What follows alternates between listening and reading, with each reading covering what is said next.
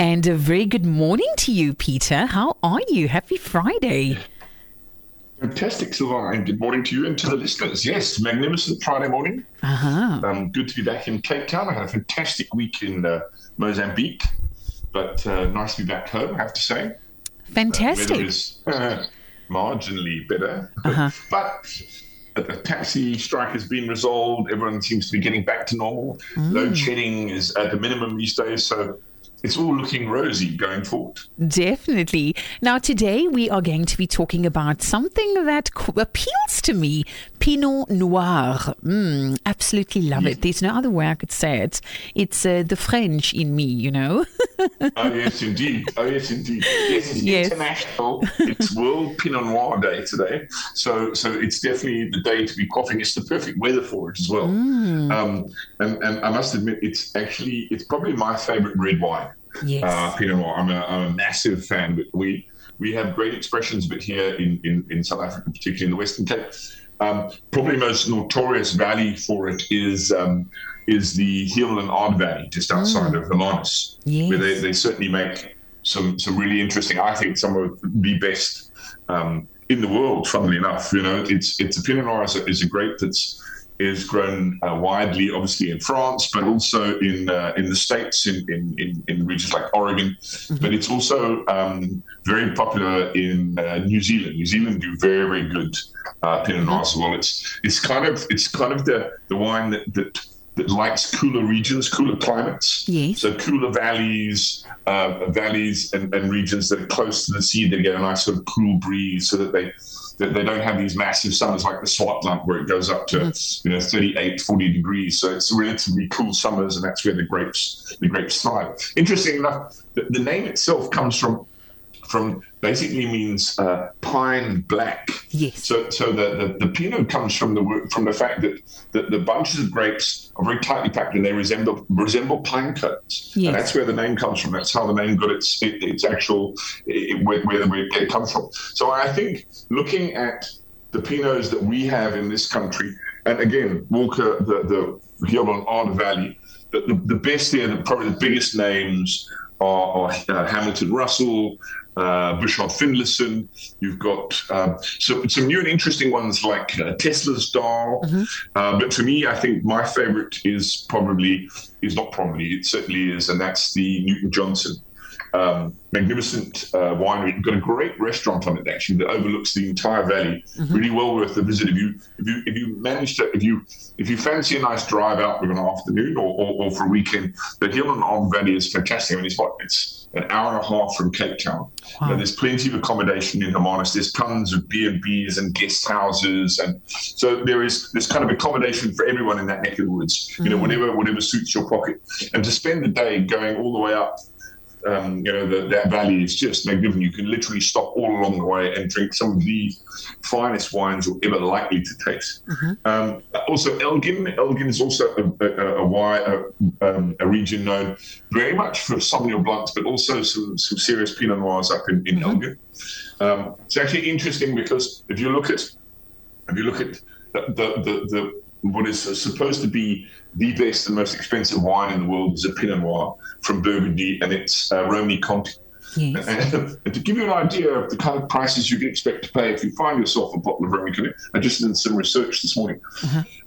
So to give you an idea of a good South African Pinot Noir is likely to cost you anywhere between a sort of young one, maybe 4 or 5 years old, in the region of between 500 and 1,500 rand is what a good Pinot Noir will cost you. If you were to purchase a Romney Conti at 2014, it's a 9-year-old wine. Yes. You're looking at about close to 70,000 rand. Oh my gosh! So it's quite a seismic jump. Yes. From the look, it's considered the finest wine in the world. It's the most revered. That and Chateau Yquem are probably the two most famous and hence the most expensive. But for me, the most important thing is obviously what do you eat with Pinot Noir? Yes, exactly. That's where it starts to get interesting because obviously it's not about just drinking; it's also about what do you have with it. And it really is quite a versatile one because it's a great food wine because it's generally not very alcoholic. You know, you usually find that the alcohol content of Pinot is around about 12%. So, you know, when you go into some of the bigger reds from Stellenbosch and from Paarl, you're looking to almost 15% alcohol, whereas Pinot is relatively light. So it's a far more elegant wine. You know, they're not necessarily those full-bodied, robust wines that you expect, those big reds from the hot climate. So they're a far, I hesitate to say lighter, but I suppose they're more elegant is probably the word that would best describe Pinots. Is that elegance? They're more perfumed, they're more fragrant, and so the food that goes with it reflects that. You know, the first thing I ever think of when I think of Pinot Noir is mushrooms. So anything with mushrooms, whether it's a mushroom pasta, whether it's a wild mushrooms a risotto, or even mushrooms on a pizza.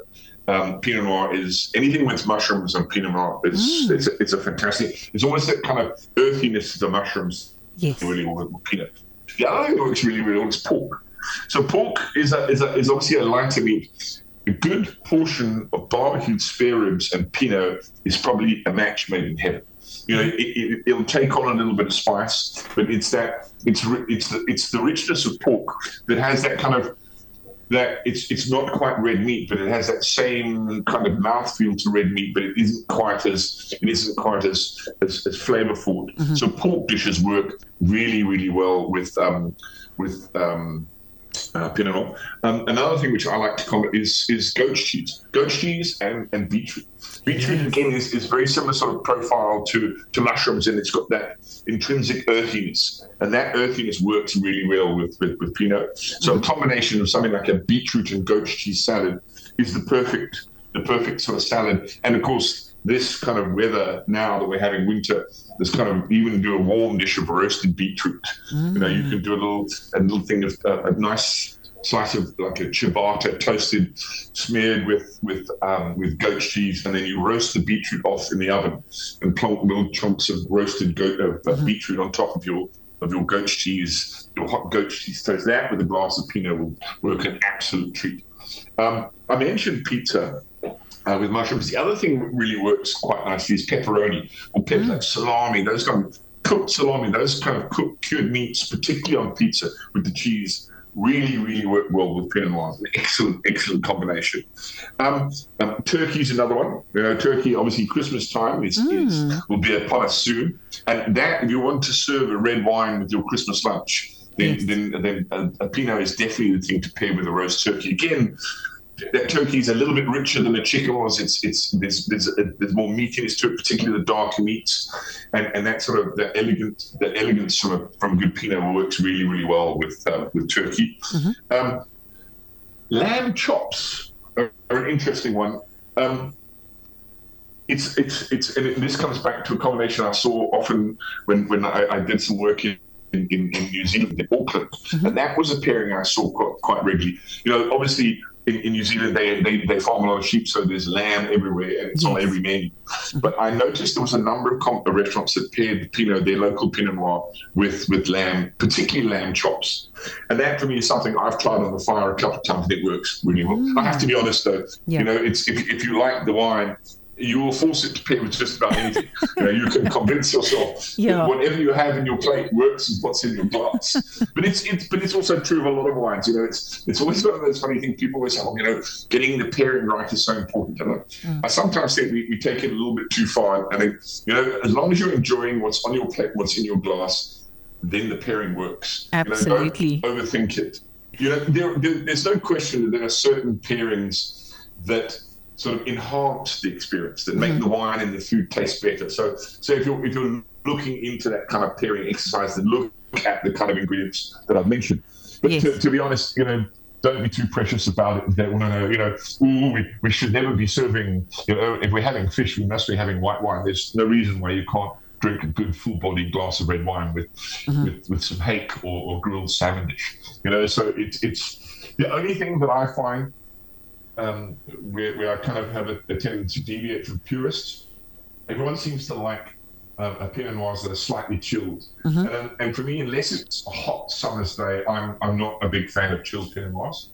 I think that I don't know where it comes from or whether it's just a trendy kind of thing to do or the thinking behind it. For me, the thing with anything that's cold is it inhibits the flavor because the actual that lovely the flavor components don't get released from the wine. It's the same as if you drink a glass of white wine that's too cold. That's true. I guess, everyone says you've got to drink Sauvignon Blanc ice cold. If you drink ice cold Sauvignon Blanc, it's like drinking battery acid. All you get is the acid. You don't get any of the floral notes. And those notes only come through as the wine starts to warm up a little. And I believe that's the same with Pinot. I think a room temperature Pinot is far more flavoursome than one that's been slightly chilled. And again, I think, of course, in the heat of the summer when it's getting ferocious out there, then by all means stick your Pinot in a bucket of ice for 15 minutes before you open it. That makes perfect sense. Definitely. I agree with you. I also do the room temperature because then you can really enjoy those flavours, I agree completely. I think it opens up in the glass far better. It's always one of those things people say, well, leave it in the glass, let it open up. Well, yeah, because it's going to come up to temperature. And as it does that, it opens up. If it's at the right temperature, it's going to keep getting better. And that's the beauty of especially some of the well-crafted Pinots from Goffe-Wood Valley. It's quite interesting where if you pour it at the beginning of the meal and you leave, an interesting, because my problem is trying to leave wine in the glass. It's always a problem in itself. I never leave it it's never in the glass long enough to develop. It always just gets cold. Yes.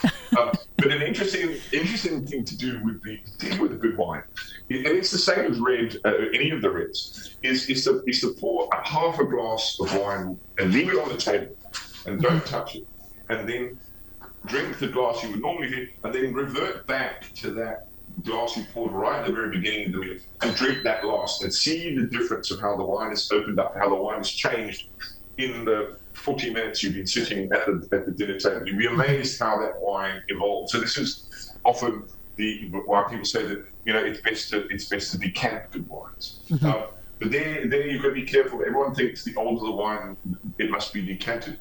I have a tendency to find that if you get something that's too old, if you expose it to air too quickly, then it'll get old very, very fast. I have a tendency to find that the wines that need the best aeration are the younger ones. Those ones that really will develop well in the glass. So it's an interesting experiment. If you can, restrain yourself to leave that half a glass till the end of the meal and see how the wine has developed. It's an interesting experiment. I'm loving the sound of that. Well, Peter, thank you so much for all those tips and ideas. I definitely am going to indulge into some red wine sometime over this weekend. What about you? What are you up to? Oh, yes, I think so. Well, it's the markets are on the weekend, so that I have that to attend to. Obviously, there's rugby tomorrow afternoon, so I won't be missing the rugby. In fact, funny enough, rugby pairs really, really well with Pinot Noir, funny enough. So I think maybe an excuse to open a bottle there. I think it's going to be quite a chilled weekend, nice, relaxed. I said I've been working flat out for the last 2 weeks, so I'm relishing the fact that I'm not. And just to put it out there to listeners, if anyone happens to have a bottle of Romy Conti laying around that they're looking for someone to share it with, my number is 555-771. Oh, goodness, love that. Well, Peter, you have a fantastic weekend, and you and I will catch up same time next week. We will indeed, and to the listeners, until we meet again, may the sauce be with you. Bye. See you. Bye.